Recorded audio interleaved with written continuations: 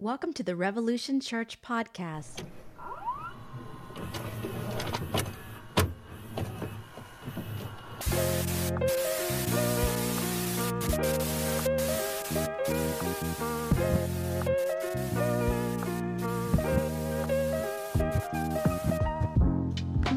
We got audio, we got visual. All right.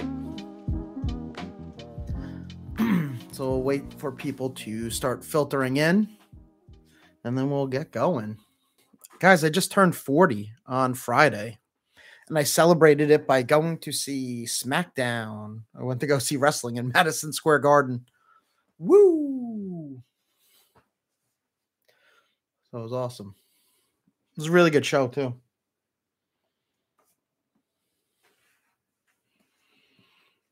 All right. I'm excited for today's talk. I think it'll be interesting and something that isn't done a lot. And so, I thank you. Thank you.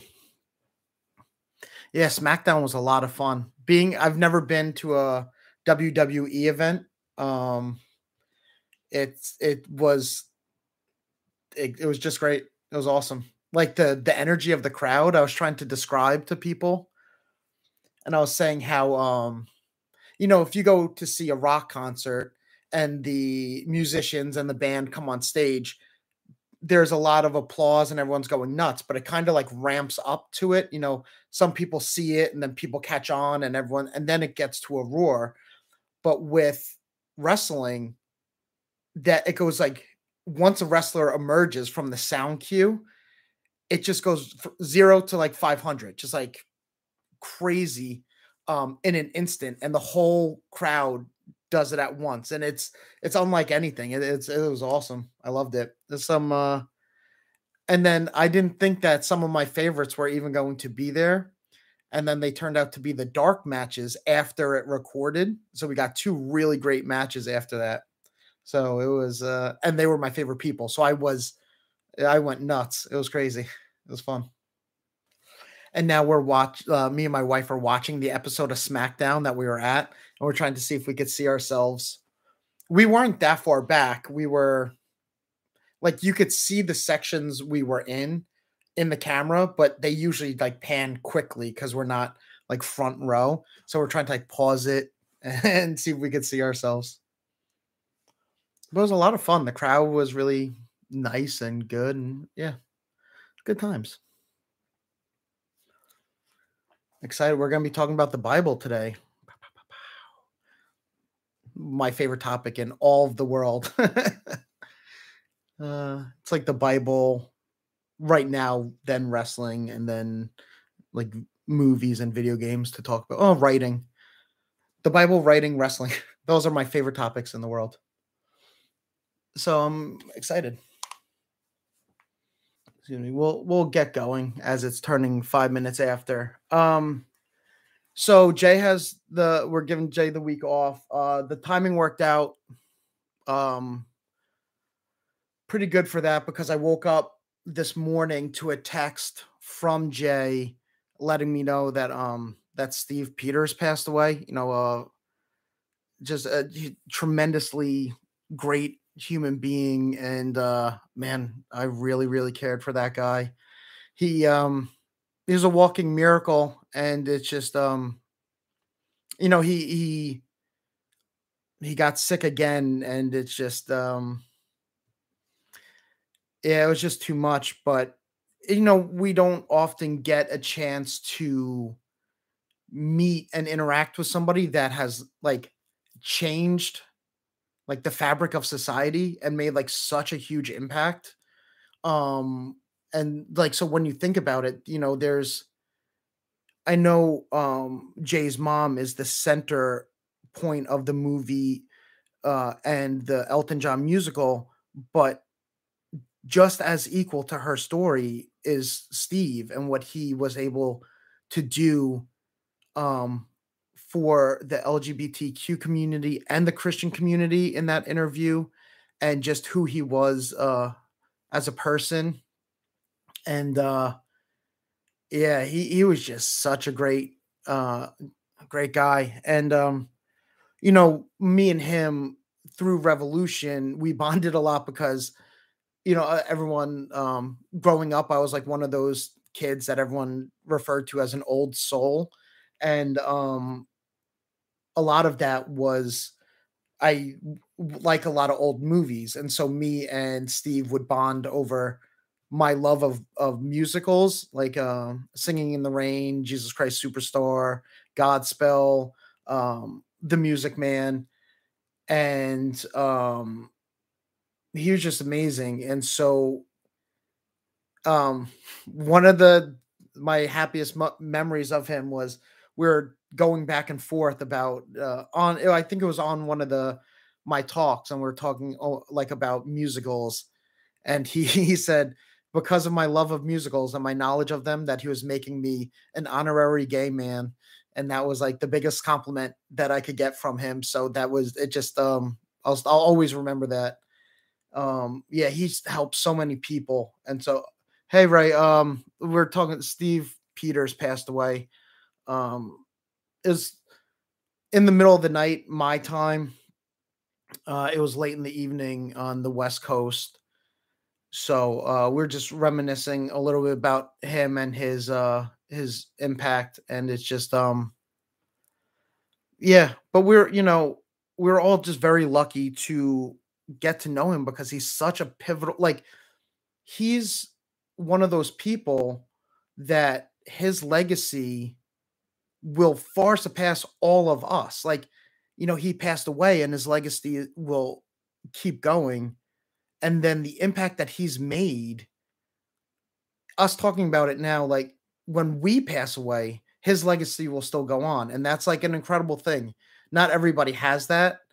So it sucks. It sucks a lot to lose somebody so great and someone that you care about. There's no like way to spin it that it doesn't just like suck. It's just like the worst. But there is some peace in knowing that there's no more pain and sickness, and that he lived a life that is it's a legacy. There's literally like movies and plays and books about his life, and that's really incredible. And so we're all very lucky, and so I just wanted to share that. I'm sure Jay will go into it more next time he speaks. I was scheduled to speak anyways, but it really did work out because I can't imagine Jay is in very good shape today. We talked a little bit, and but mostly just um, about how to approach today because we didn't know if it was our place to mention it. But I guess he Jay must have talked to the family, and they said that we could share it. And so yeah, so it definitely will, puts a damper on the day, and it will definitely put a damper on the talk. But as as cheesy as it sounds, it's just like especially talking about the Bible and talking, for revolution, that Steve loved revolution so much. He loved the Bible. Like, so I really hope that we knock it out of the park for him, and we do him proud today with it. So it sucks, guys. But so yeah, that's the announcement that I need to make. And so I'm just gonna take a sip of water because it's not like I could just change gears and then all of a sudden I'm gonna be like, hey, blah blah blah. So we'll have to kind of get our feet back because yeah, this is brand new information for all of us. So it just sucks. So please, as the talk goes on, there will be some laughing and joking, and I hope that it's not seen in any way disrespectful, because I just want the today's talk and the service to go on as it normally would. I'm not much for speaking on other people's behalf, but I can't imagine, knowing who Steve was, that he would want all doom and gloom. I think when he gave a talk, for Revolution. I think he was even singing in it and everything. And so it was so I think we're gonna try to keep on in that vein today. So I just want to get that out because I didn't want it to seem distasteful that my talk has some jokes in it and stuff. Because as you can tell, I'm not the feeling so great about that about this news right now. So, but all right.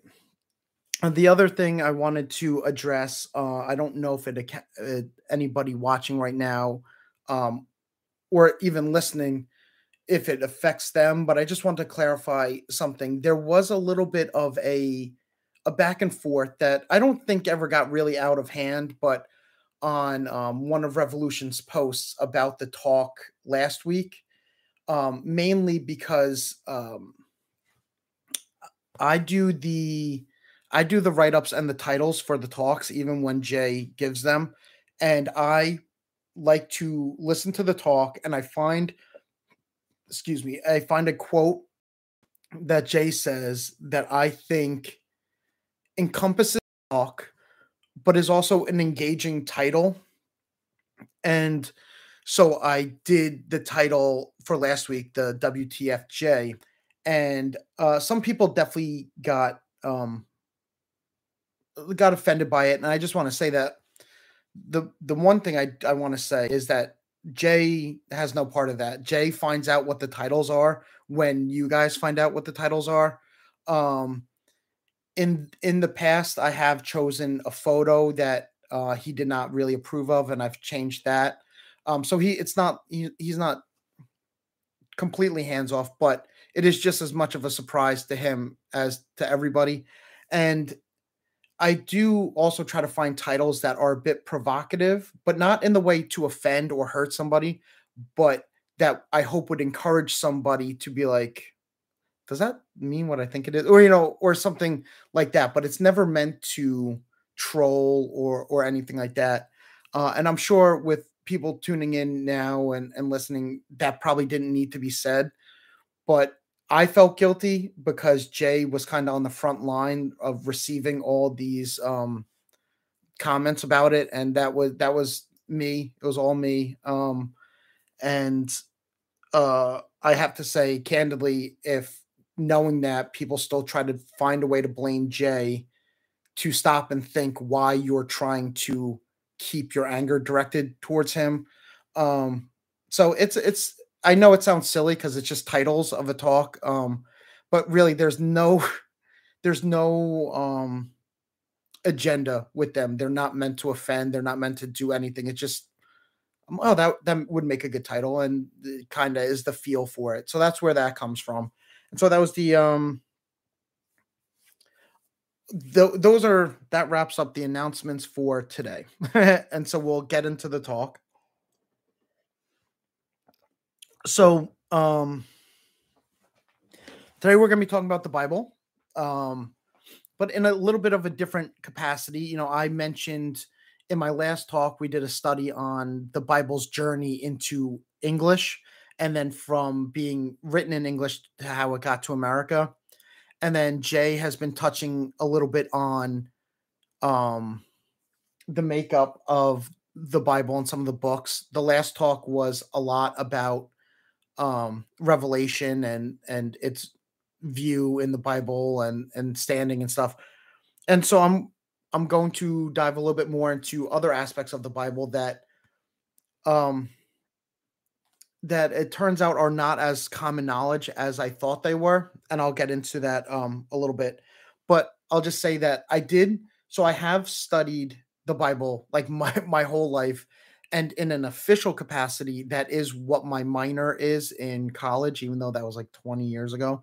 Um and so I do have some knowledge base and scholarship behind me, but it has its limits. So if I ever say something and then someone that is far more credentialed than me, say if I say something and then that scholar that we love, Dan, if he says something that negates like an idea that I have said, obviously take his word for it. Don't take mine.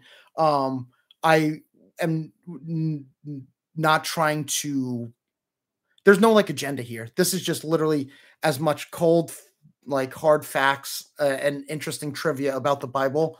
But if anything wavers and then you hear, a scholar or even a pastor say something that might negate it, please do not feel the need to take my word for it. And I hope that you are encouraged to look it up um, from multiple sources yourself and get the best information you can too. I just hope to lay the groundwork a little bit with it. So, um, what inspired this talk is I have had a few conversations recently with different friends, and the questions they were asking me, I was surprised a little bit it that they didn't know some of the stuff they were asking me. And I don't mean that in a belittling way. What I mean is it was clear to me that I lost touch with what was common knowledge about the Bible and what wasn't. And I'm reminded of a joke from the show 30 Rock, where the comedian Tracy Morgan, he plays a character named Tracy Jordan. And it's 4 seasons into the show, and he's rich beyond belief. And he kind of lost sight that he's not a struggling comedian anymore. And they make a joke about how his stand-up act is starting to um it doesn't hold up anymore because he's lost touch with the common man, and then does a cutaway of his comedy, and and he's up there and he's like, "Do you guys ever notice how at same in St. Bart's people eat their lobster like this?" And like so he's talking about like the richest place and the richest food, and he's doing it at a stand-up comedy cellar in New York City. And so it just shows how out of touch he is, but he doesn't realize it.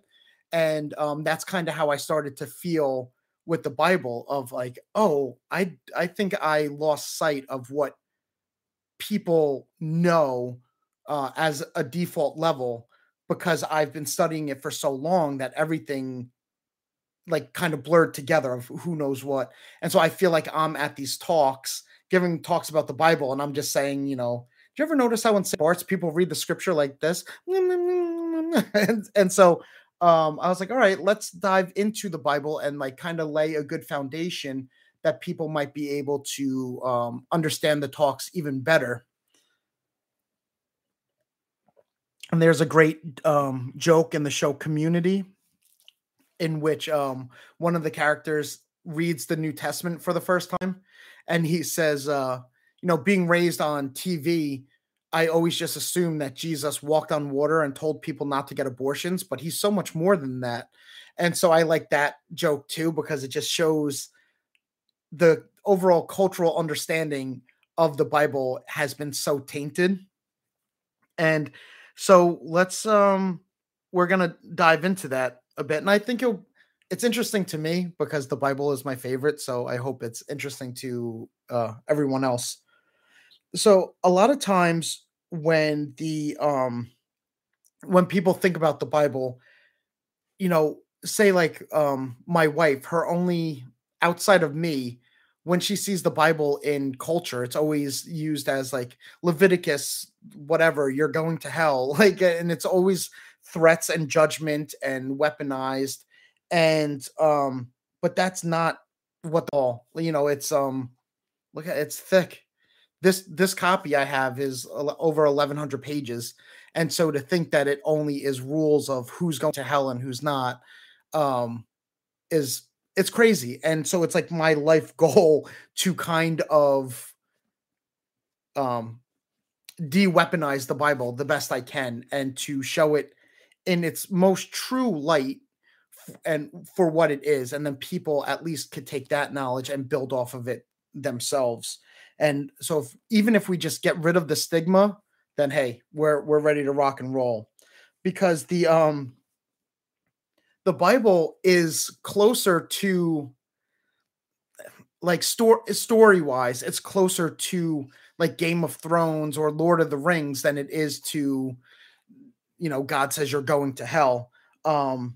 Because their stories when I say Game of Thrones, like if I was to tell you of a story of a powerful king and one of his sons sexually assaults one of his daughters and he does nothing about it, so one of his other sons starts a civil war because of the horrors that were done to his sister. That sounds like Game of Thrones. That doesn't sound like the Bible, but that's the Bible. That's um, King David and his son Absalom. That's why they go to war, because of this attack on his sister that David did nothing about. And you have um, when I was a kid, I liked the violent stories because I liked rated R movies. I still do. But so this book of Judges, which we'll talk about a little bit, that has stories that will turn your hair white. There's a woman in it that takes a tent peg and drives it through someone's skull, and there's a yeah, there's another judge who stabs a big fat king while he's on the toilet, and he pushes the dagger all the way into the guy's stomach so he can't pull it out. Like, these are things that people don't think of when they think of the Bible. And so but the older I get, the more I like the grace and love aspects of it. But I was just using that as an example to say that, like, this is not your typical what people think of with the Bible. And so what is the Bible? What is this right here? Um it is a library of collected history. That's what it is at its core. The Bible is made up of 66 different individual books, and those books make up the two parts of this Bible, the Old Testament and the New Testament. The Old Testament is the Jewish scriptures. It contains the Torah, which I don't want to speak too much about the Jewish tradition because I am not well versed in it. But the Torah is, the five books that Moses wrote. Those are the books of the law, and it contains the all the Jewish scriptures, and then and that makes up 39 of the 66 books are in the Old Testament. It starts with the book of Genesis and it ends with the book of Malachi. And then the second part of the Bible is the New Testament, and that is the four Gospels, and the rest of it is mostly letters written by different apostles and disciples. Um, and that makes up 27 of the 66 books in the Bible.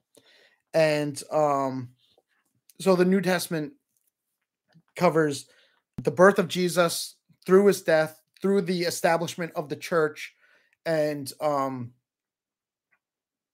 then to the book of Revelations, but refer to last week's talk to see where that stands, with within the Bible and the scholarly community. Um and so before we dive even deeper, this might be very rudimentary, but I do want to cover it. So there's 66 books in the Bible, and each book is broken into chapters and verses. And so say, since I love wrestling, and we'll combine wrestling and the Bible, and we'll do John 3:16, because my Bible doesn't contain Austin 3:16, so I don't know I'm gonna have to talk to Zonathan about that. But so what that is saying, if I could show it to the camera, I don't know if it will come out, if it'll focus. No, focus. So we have the book of John. Man, I wish I could autofocus. Sorry.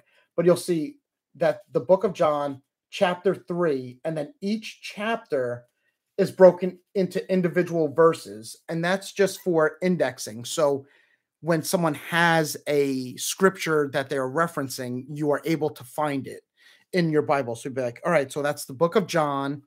It's the third chapter in that book, and it's the 16th verse of that chapter. And now the next chapter starts again with verse 1. So, And so that's just how it goes. And then um you'll see with the Bibles, you'll have a reference up here in this corner and in this corner. The one on the left is letting you know the very first chapter and verse of that page.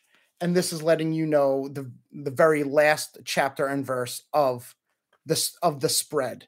So I would know if I'm looking for John chapter 5, this spread that I have open only goes up to John 4:22. So it's just a different way of indexing. Sorry if that was super rudimentary for people, but I do think that is an important feature of the Bible. And anybody, if you are in church or if you're younger and you're still going to um, it's like Bible, like some sort of Sunday school or Bible study, and they say we used to do Bible drills when I was a kid and be like, open to the book of Joshua, chapter 3. And so that's how you would, I would know the general idea of where it is. And then I'd be like, open up. So right here, Joshua 11. So I'm like, all right, so it's before this. And so that's just kind of how that's broken up. Now, all of the writings in the Bible are broken into roughly 7 categories.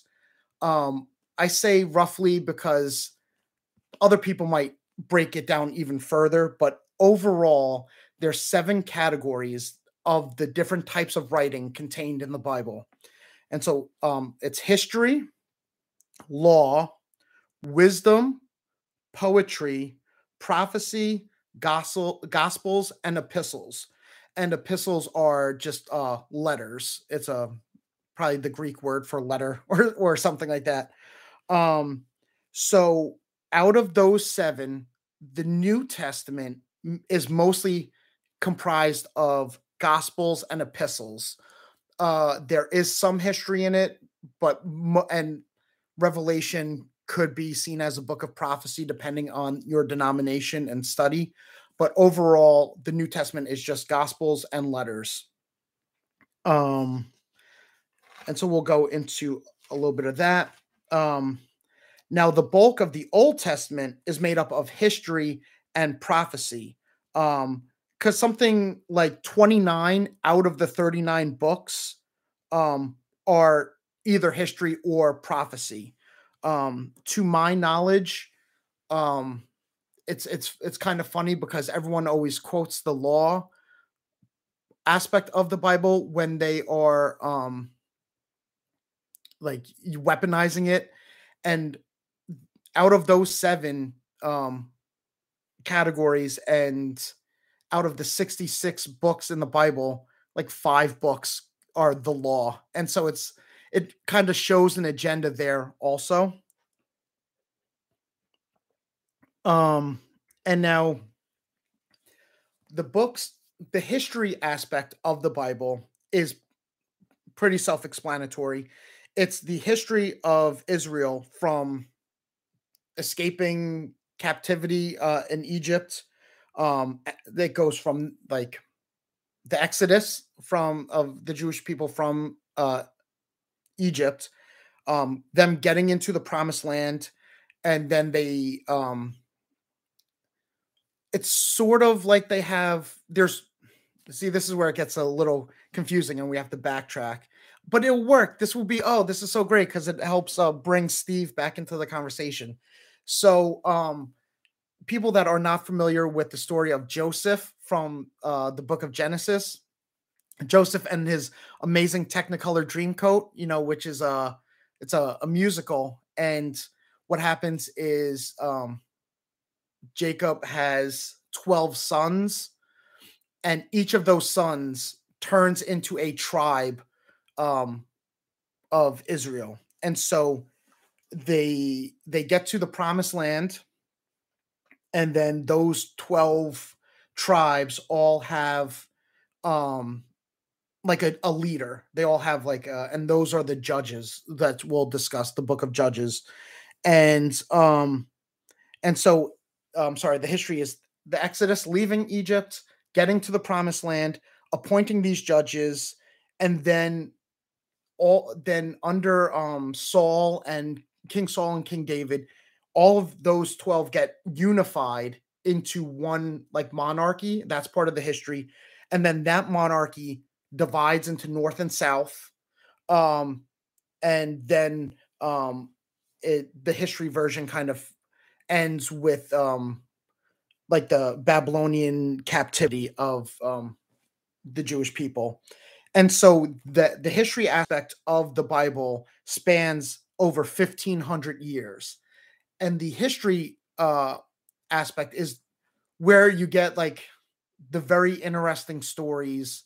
You get stories of different wars, different conflicts. Some really it's so funny. Some stuff are is so intense that like I even feel uncomfortable talking about it. But this discussion is about the Bible, so it's weird. That's like how some of the content is. The most wild story that I could tell is when they were going to attack, I believe it was the Philistines, and they had to bring back proof of that they um killed all these Philistines. And the only way you could bring back proof is just say if you were to take a scalp or an ear, that doesn't show you that where they're from. So they had to collect the foreskins because the Jewish people would not have had them due to the law. And so it's just like they bring back like just bags of dead people's foreskins to show. Like that's how great, like, see what I'm saying when I'm saying like Game of Thrones level stuff, like wild, right? And so and now the so we talked about history. Now the law writings in the Bible are attributed to Moses. I believe even though he only wrote 5 books, I don't think anybody has written more in the Bible than Moses did. Um, Moses, I don't know when he wrote this stuff. I have a weird theory that I came up literally as I was writing this talk, and it made me be like, oh, I wonder. So Moses was not allowed into the promised land. It's the complete literalization of it's the journey, not the destination. For 40 years, he was walking in circles in the desert to kill off the oldest generation of people. And so he followed everything to the T except for like one thing. And I'm sure there's more to it, but he's seen Moses didn't see the face of God. God was so holy that all Moses was allowed to see was the dust that God kicked up in his path as he walked away. And that was so holy that Moses had to cover himself with a veil because he was like glowing, like radiation type glowing just from that. And it scared people. So he was that close to God. And God told him to speak to a rock to yield water, but Moses struck the rock based on something else that he's done previously to elicit water from it. And from doing that, he was not allowed into the promised land. So I'm wondering if he did his writing when he was just kind of sitting outside of the promised land, which is very interesting to think about. Um, but also, a lot of this stuff we have to remember would have been oral histories that were passed along until they were written down.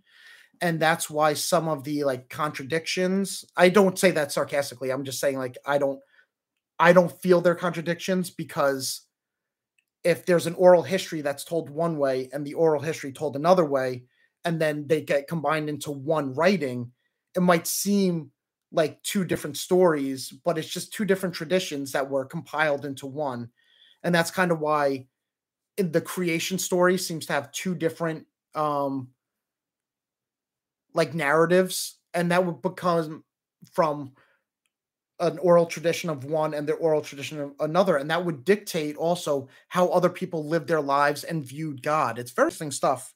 um but the law is everything that you think of: the 10 commandments, all the laws that are on the hateful signs that they hold outside, like Planned Parenthood or pride parades and stuff like that. all of that, the law. Um, and that's very tricky to navigate because um, the people usually holding those signs are Christians, but the whole point of Jesus is that he fulfilled those laws, that we're not accountable to them anymore, because it's all through grace and grace and acceptance and Jesus. And so that's where it gets tricky with that. So you have the history and you have the laws, and now we have prophecy also. Now the books of prophecy are in the Bible, and I was gonna say they're every because the prophets are the name of the prophet that wrote the book is the name of the book also. And so that's where you get your like Jeremiah, Ezekiel, Daniel, Hosea, Joel, Amos, like those are books of the Bible, and they're named after the prophets that wrote them, or is attributed to writing them. And there are major and minor prophets. The quickest memory tool is the length of the person's writing determines if they're major or minor. So Jeremiah would be more of a major prophet, and Habakkuk would be a minor prophet. Not too much to say on their prophecies and the legitimacy and importance of them, more the length of the book. But obviously, there is some sort of hierarchy that if you have more to say, you would maybe have a bigger role. But then two of the biggest prophets in all of the Bible, Elijah and Elisha, don't have their own book at all. They're crammed in the book of Kings. And so it's very that's a general rule of thumb, is that the length of the book would tell you if it's a major or minor prophet. So then now we're going to talk about the type of writing that is wisdom and poetry. And again, it's fairly self-explanatory what wisdom is and what poetry is. Um, in in the Bible, poetic books are not, roses are red, violets are blue, type poetry, but just more symbolic language and more beautifully written. That's where like the Psalms are from the poetic book. So that's where you get imagery like the Lord is my shepherd, stuff that's like metaphorical, and really they probably were songs that were sung and then they were like written down. Um and so a lot of the poetic writings it make up the book of Psalms does the bulk of the lifting in the poetic writing section. And a general rule of thumb for Psalms is if you have your Bible and you open it directly to the middle, you will hit Psalms or Proverbs. Like I opened it to the middle and I missed Psalms by I think it was like 2 pages. So the center of your Bible will be the book of Psalms. And the Psalms were written by maybe 10 different writers, all wrote different Psalms. And so going like King David wrote a bunch of the Psalms. His son Solomon, who we'll talk about in a moment, wrote some. Even Moses wrote some. Abraham wrote some. So Psalms, yeah, they're just kind of like stanzas or verses, and they're very poetic and comforting. And so the next book of poetry that we're going to get into is a little bit of a weird one. So the book of Job, which chronicles basically just the faith and the struggles of a singular man named Job. That's full of poetic imagery. The book starts with a wager in heaven between Satan and God over the faith and how strong Job's faith is. Again, this is probably just a poetic spin on it, almost like how like Homer might have wrote like the Odyssey or the Iliad.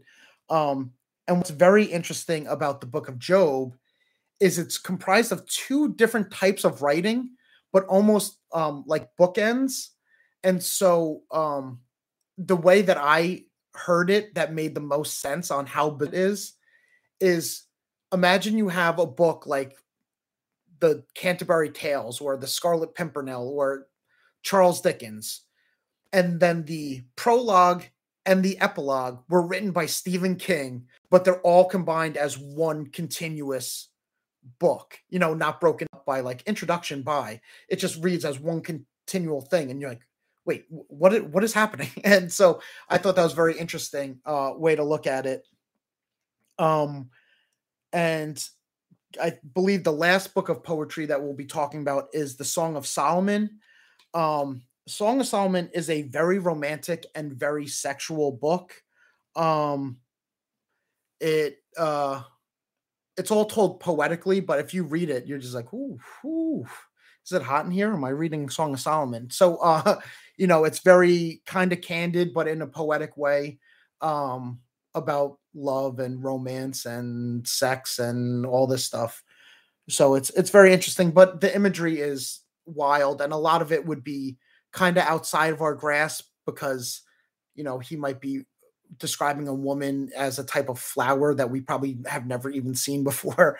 So it's very interesting. But Solomon, um, as this might is probably pretty common knowledge, was known for his wisdom. That's where we get stories of two people fighting over a baby, and so he's like, "Oh, we'll just cut the baby in half." And then one person was like, "Okay, that's fine." And then the other person's like, "No, I'd rather give the child away than harm the child." And so Solomon gave, you know, the child to the one that actually cared enough to not hurt it. And then, the book of Proverbs is just that. It's just like all these sayings, like collected wisdom written down almost just as stream of consciousness. Some of it is kind of problematic in like a 1980s, 90s comedy way of like, it's better to live on your roof than share a house with a nagging wife, kind of that, ooh, take my wife, please, type aspect. So it gets a little bit troublesome in those regards, but overall, the wisdom in it is fairly universal and still we could use today. And one of my favorite books, the book of Ecclesiastes, is basically an existential crisis that Solomon is having. And he writes it all down.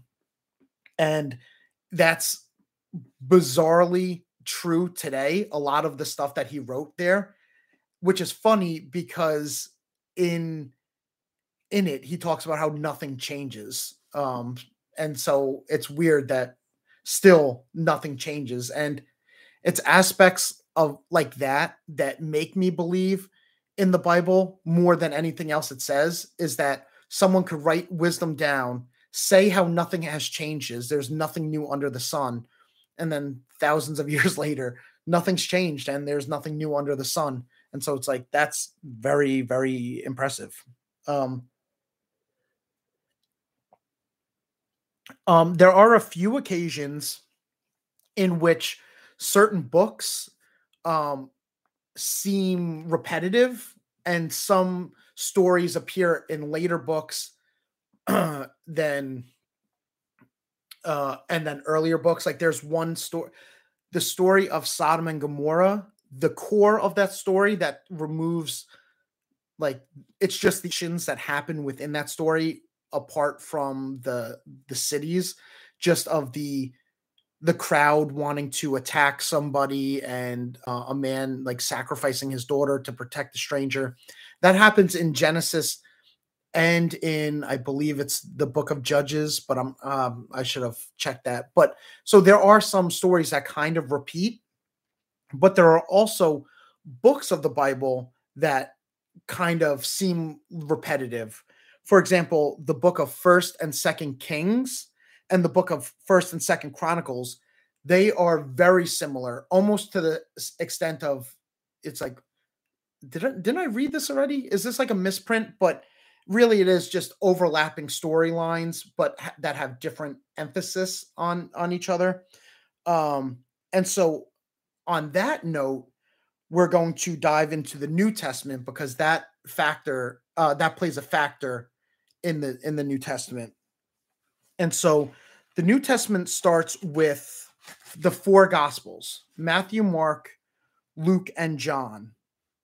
And this was a talking point that really started me on the idea of like, oh, we should probably discuss the Bible in this kind of detailed way, because no joke, in the span of maybe a month and a half, I talked to five people where the topic of the gospel came up, all from all different reasons. One was from a talk, one was just someone asking a question, one was from a Jeopardy answer, and the biggest takeaway that I got from it is that, so we have the four gospels: Matthew, Mark, Luke, and John, and now those gospels tell the same story from start to end. They all individually recount Jesus's life from birth to death and resurrection.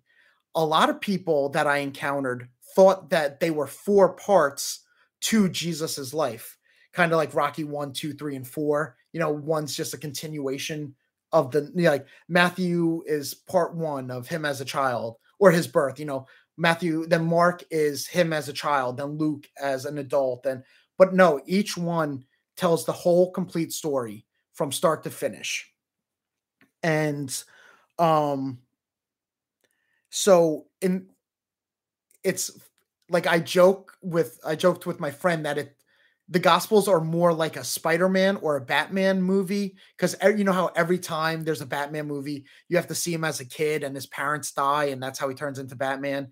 Or Spider-Man has to watch his uncle die and he turns into Spider-Man. And so no matter how many Spider-Man movies you get or Batman movies you get, that's a key thing that they always bring up. And it's so each gospel is kind of like a reboot of that story. But they all have different emphases, and that is where it really kind of gets very interesting again to me. So the book of Matthew seems to have been written for the Jewish Christians at the time as a way to bridge the Old Testament and the New Testament. And oftentimes, the book of Matthew, its main focus is in how Jesus fulfilled the prophecies uh, predicted in the prophetic books of the Old Testament about the coming Messiah. So Matthew, his focus was like, look at all these prophecies that he fulfilled. Look at him. He is who the Old Testament was talking about. So that's his emphasis. And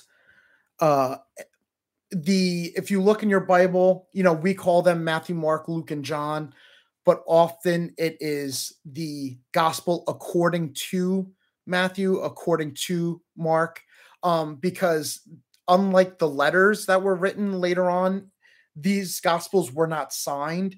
So a lot of scholarship had to go into how it was written. Was it written in Greek? What vernacular were they using, and stuff. So, but tradition, say for like tradition is that the people who it's named after wrote it in some way, and we'll get into that a little bit.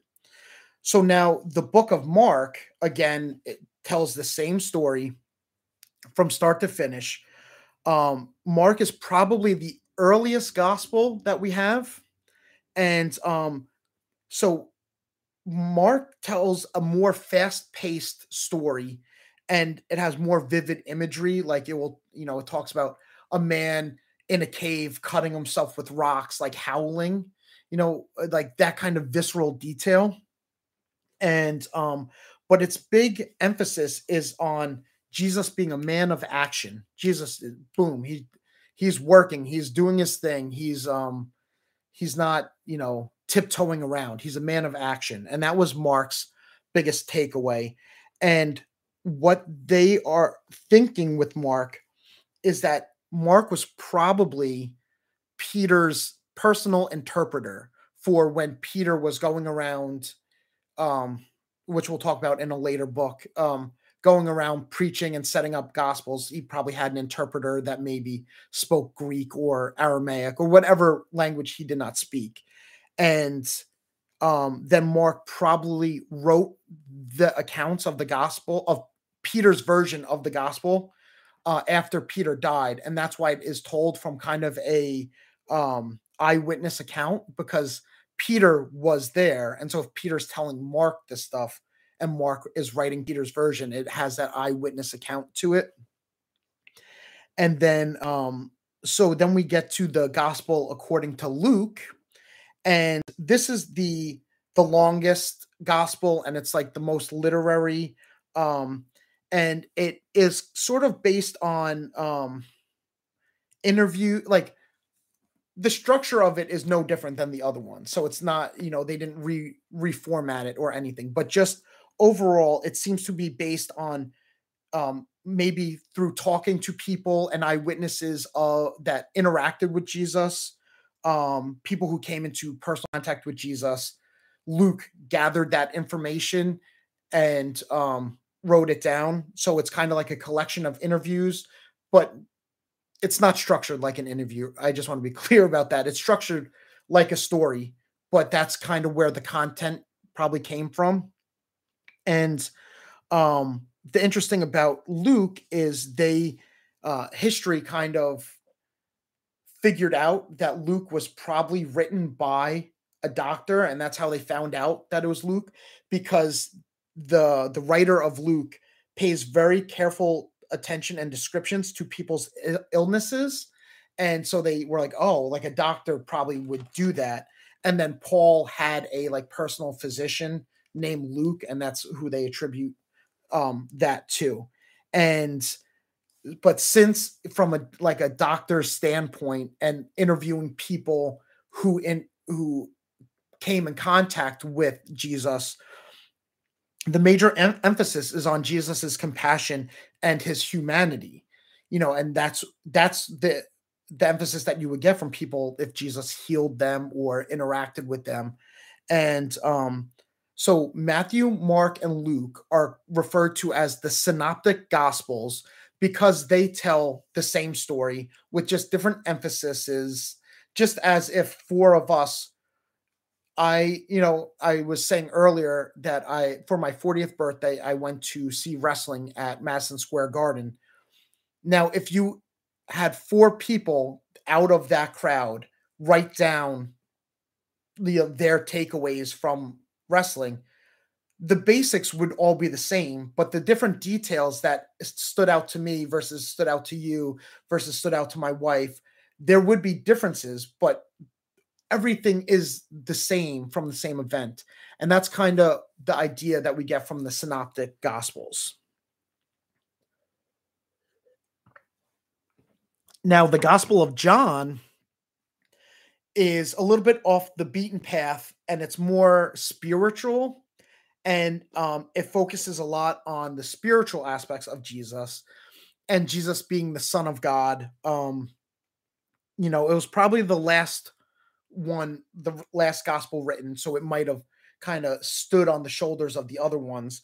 But this it has themes that other ones don't. Like it will talk about light and dark, life and death, truth and lies, love and hate. Like, so more concepts along with telling the story. And so that's why it's not seen as part, like it's one of the four gospels, but it's not in that like synaptic brotherhood with Matthew, Mark, and Luke. So they all tell the whole story individually with different emphasis. So that's what makes them engaging.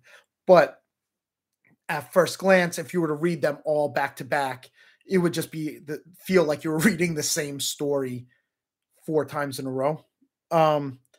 So then we get into what I would consider, and I don't know if it's officially considered this, but a history writing out of the categories, a history writing in the New Testament, and that's the book of Acts. I'm sorry, it's very awkward to just say. It's the Acts of the Apostle, right? So it's what they did. And the reason why I call it like history is because it's their journeys going out and setting up different churches and interacting with people and doing miracles and all the various acts that they did. And so the way I describe it to people is, in Lord of the Rings, there's the Fellowship of the Ring.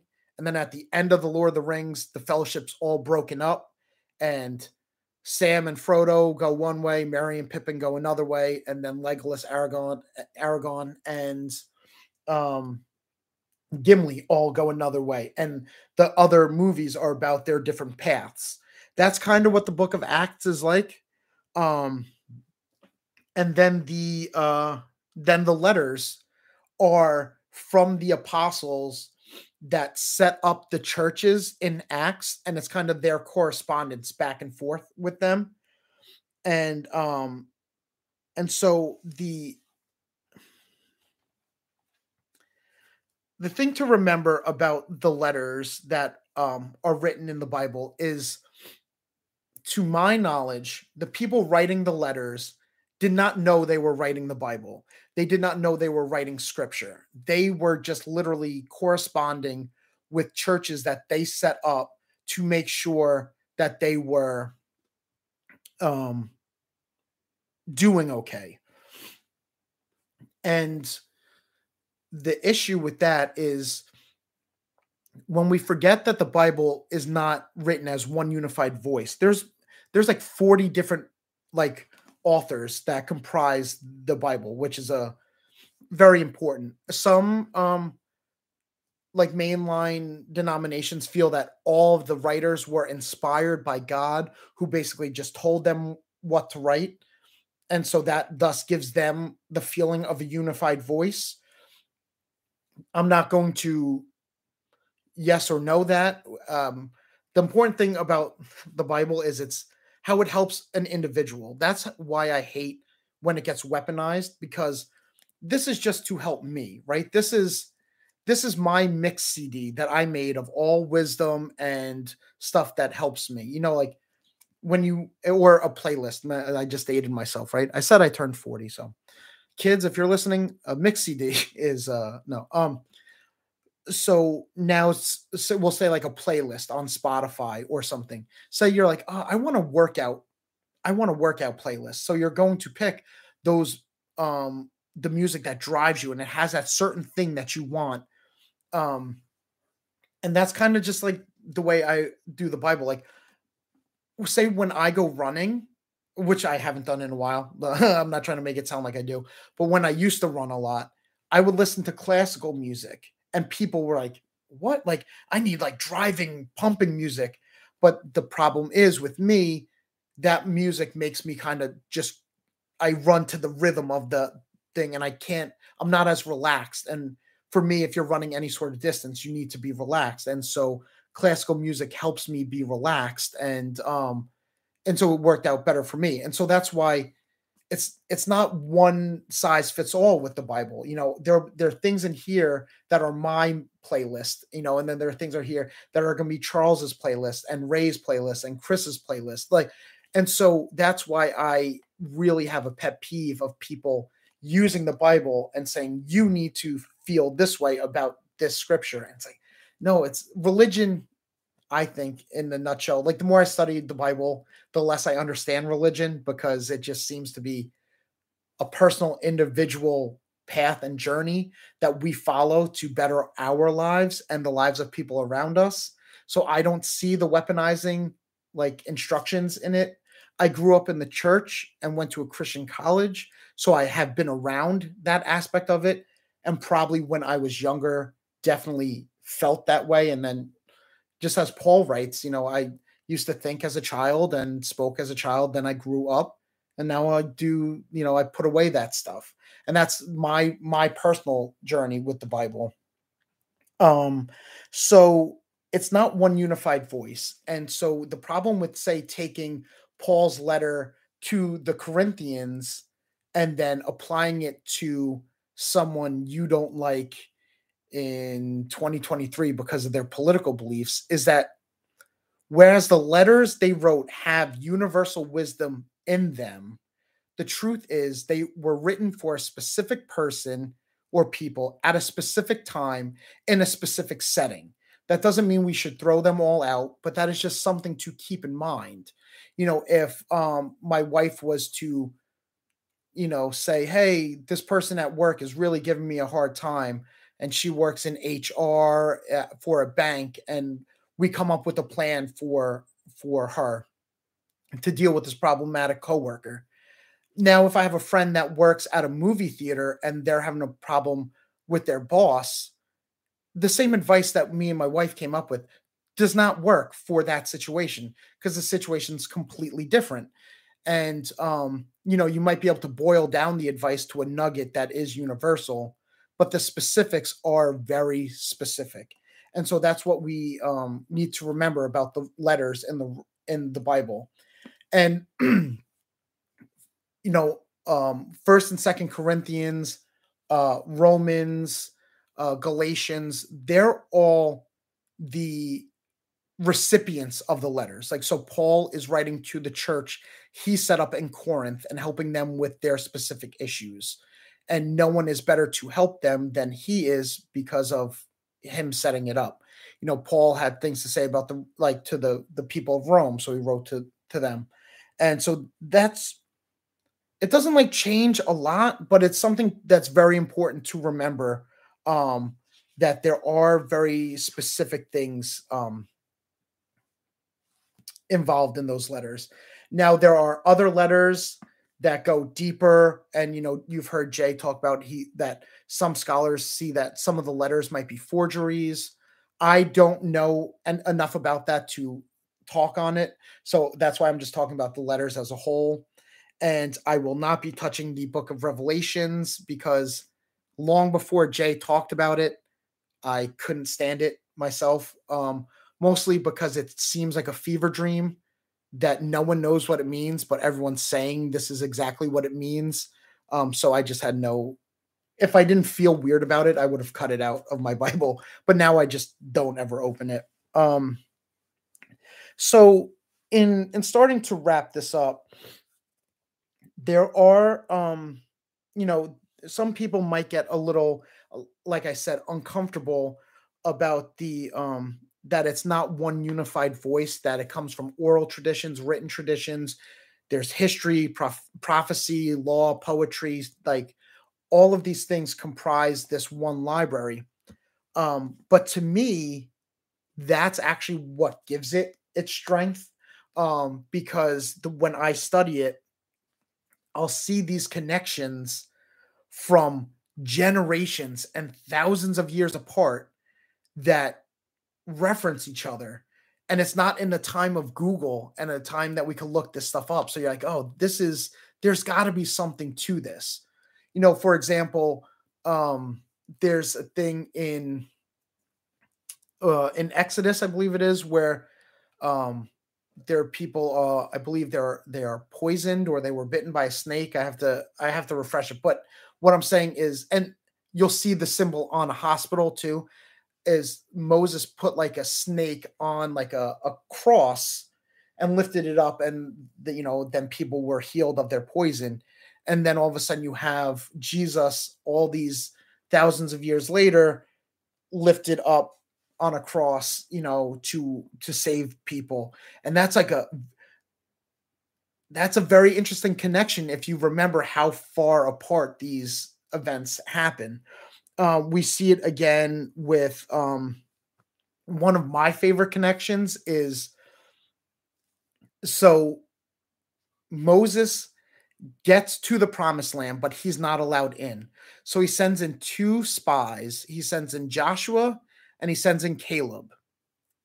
And then when Moses dies, after the books of Moses, so there's Genesis, Exodus, Leviticus, Numbers, and Deuteronomy, the 5 books of the law, 5 books of Moses. The next book is the book of Joshua. And now Joshua starts with Moses is dead. I could look to see if that's the exact quote. But let's just give me a second. See, now I'm using all my indexing. So my translation says, after Moses, the servant of the Lord, died, the Lord spoke to Joshua, son of Nun, Moses' assistant. That's what's, and then God says, my servant Moses is dead. Now, um, so we have Moses is dead, and Joshua takes the lead from there. Now, generations later, Jesus is born, and Jesus' name in Hebrew is Joshua. And now Jesus did not come to abolish the law, but to fulfill it. So the fact that he fulfills the laws of Moses, and then way, 1500 years earlier or so, when Moses died, Joshua took over, like the little connections like that, I'm just like, what? Like, if it was more modern day, maybe I wouldn't be so blown away, because like, oh, they just saw it on Wikipedia and they made that connection. There's um there's references to, just as Jonah was in the belly of a fish, Jesus will be in the belly of the earth, like all these like tie-ins.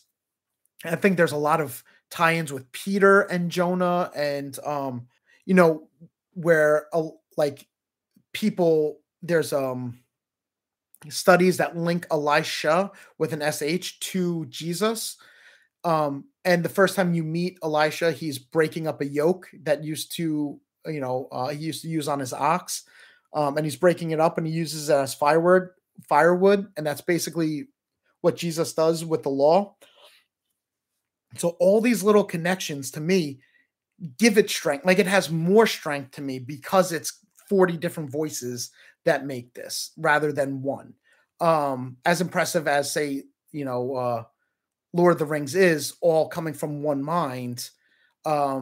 It's more impressive to me that 40 different people spanning, thousands of years come up with stuff, and it's all intertwined, like to the minute stuff. Like the stories that I use as an example right then before, they're passing fleeting stories. They're not, the book of Joshua isn't all about that. Joshua has battles and all these different things, the battle of Jericho where the walls come tumbling down, like all that's in Joshua. So that's just 2 verses at the start of Joshua.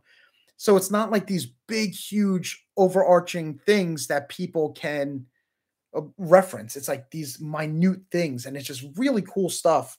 Um,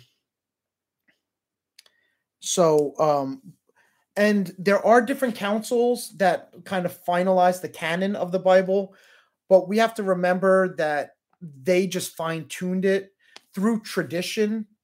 All the extracurricular writing kind of phased itself out. Say like the book of Moses, like, or the 5 books of Moses. Moses had the authority. So when he wrote it, it was accepted at the time. And then when it was passed on, it was like, no, Moses wrote it. And like, so that's how they stayed around. But then if they ever discovered a writing, because during the time of the Bible taking place, there were like scriptures written, and, they kind of wean themselves out based off of their current knowledge. And then, so they kind of had the formation of a Bible, and those councils, like the Council of Hippo and the Nicene Council and stuff, I forget some of the other names. They just kind of like refined it and maybe slapped it on. This is the Christian version of the Bible. But to get there, it's not like they had to dig up every single thing and figure out what works. And they had their various criteria, like say, why Jay thinks that some of the forgeries in the Bible are attributed to Paul's, because they're using words and vernacular that Paul did not use. They're using, for lack of a better word, they're using slang that wasn't around during Paul's time. And so things like that. And Paul also lets people know when he switches from dictating to writing, because his eyes, I don't think, were very good, which is probably why he had Luke as a physician. But it'll even say, as you could see, because of my bad eyesight, my writing is bigger than it was before. That's because I am writing with my own hand. There's different things that people all throughout the generations keeping the scriptures safe would wean out all these other stuff that they did not deem were real deal or important enough for like a canon. And then the different councils just kind of solidified that. And so to kind of wrap this up, I'm like, to me, the Bible, like I said, it's written in all those different aspects. And it, even though it's not one unified voice, it's still true to me, even if it's not literal. If there's no literal fire raining down from heaven from Elijah, and if there's no literal fish that swallows Jonah and then spits him out again, if there's no flood that wiped out the earth, like if that stuff's not literal, it still is true to me, because truth and literally happening are not the same thing. So I'll end on a story of my dad. So my dad, he ran 5 marathons in his life. He was a very healthy, athletic person. Then he got very sick, and so the majority of his life, after having been able to do that, he was just basically almost like confined to a chair, not a wheelchair, but he just could not get around. He couldn't work. It was very hard for him. But he tells me the story of him before he got sick, wanting to run a marathon or thinking of it. But that it's a heavy task to take on, to run a marathon. And then he saw in theaters the movie Rocky. And as cliche as it is, it's cliche now, but at the time, it was even more inspiring than it is now. And so he saw this like this schlumpy underdog slob that no one had any faith in, and he goes the distance, right? And the music's playing, and it really set him on fire. And that's the movie that got him to run his first marathon. And now Rocky, the writing of Rocky might have been inspired by, what's his name, Chuck Weber or Muhammad Ali, all these different people, but it's not their literal story. It's just Rocky is an aspect of him. Apollo Creed's an aspect of him, you know, but it's not a biography. It's not a literal story. But even though it's not a literal documentary or anything, it was true enough that it inspired my dad, as if Rocky was a real documentary and a real person. And so that's kind of the vibe I get with the Bible. And that's why you'll hear me say, like, I don't care if it's literal or not, because to me, that doesn't affect its truth at all. And so that I'll just leave it kind of on that note, that if you are having doubts, or you're uncomfortable with some of the stuff that maybe we talked about, true and literal don't have to be the same thing. You could find out that all of these grand stories are metaphorical, just like the movie Rocky is metaphorical, and it's just as true and just as inspiring as if it really happened. So just remember that, and we'll end it there on that note. And I hope that this was a interesting talk, and it wasn't too that it was enlightening, and I wasn't just reiterating stuff that people already knew.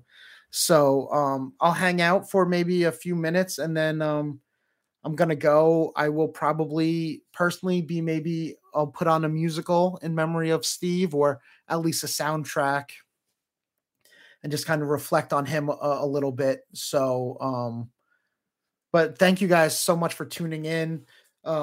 This it was a rough morning when I found out. So having this talk with you guys definitely did help me too. So thank you very much for that. And thank you for tuning in. And if you have any questions in the next minute or so, and I can answer them, I will. If not, you could, shoot me a text on Instagram or something.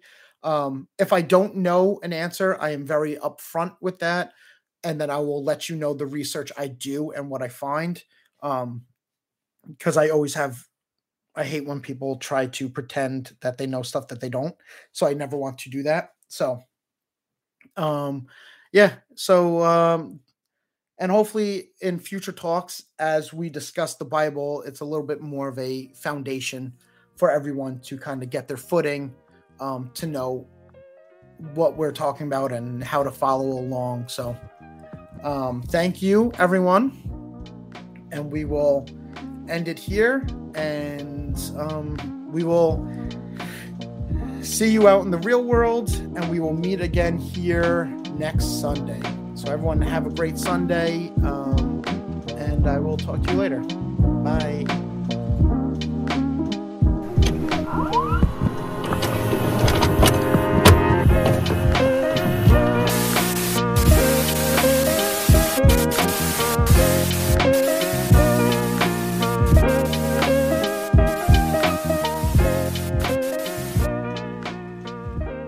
Thanks for listening. We hope you enjoyed this podcast.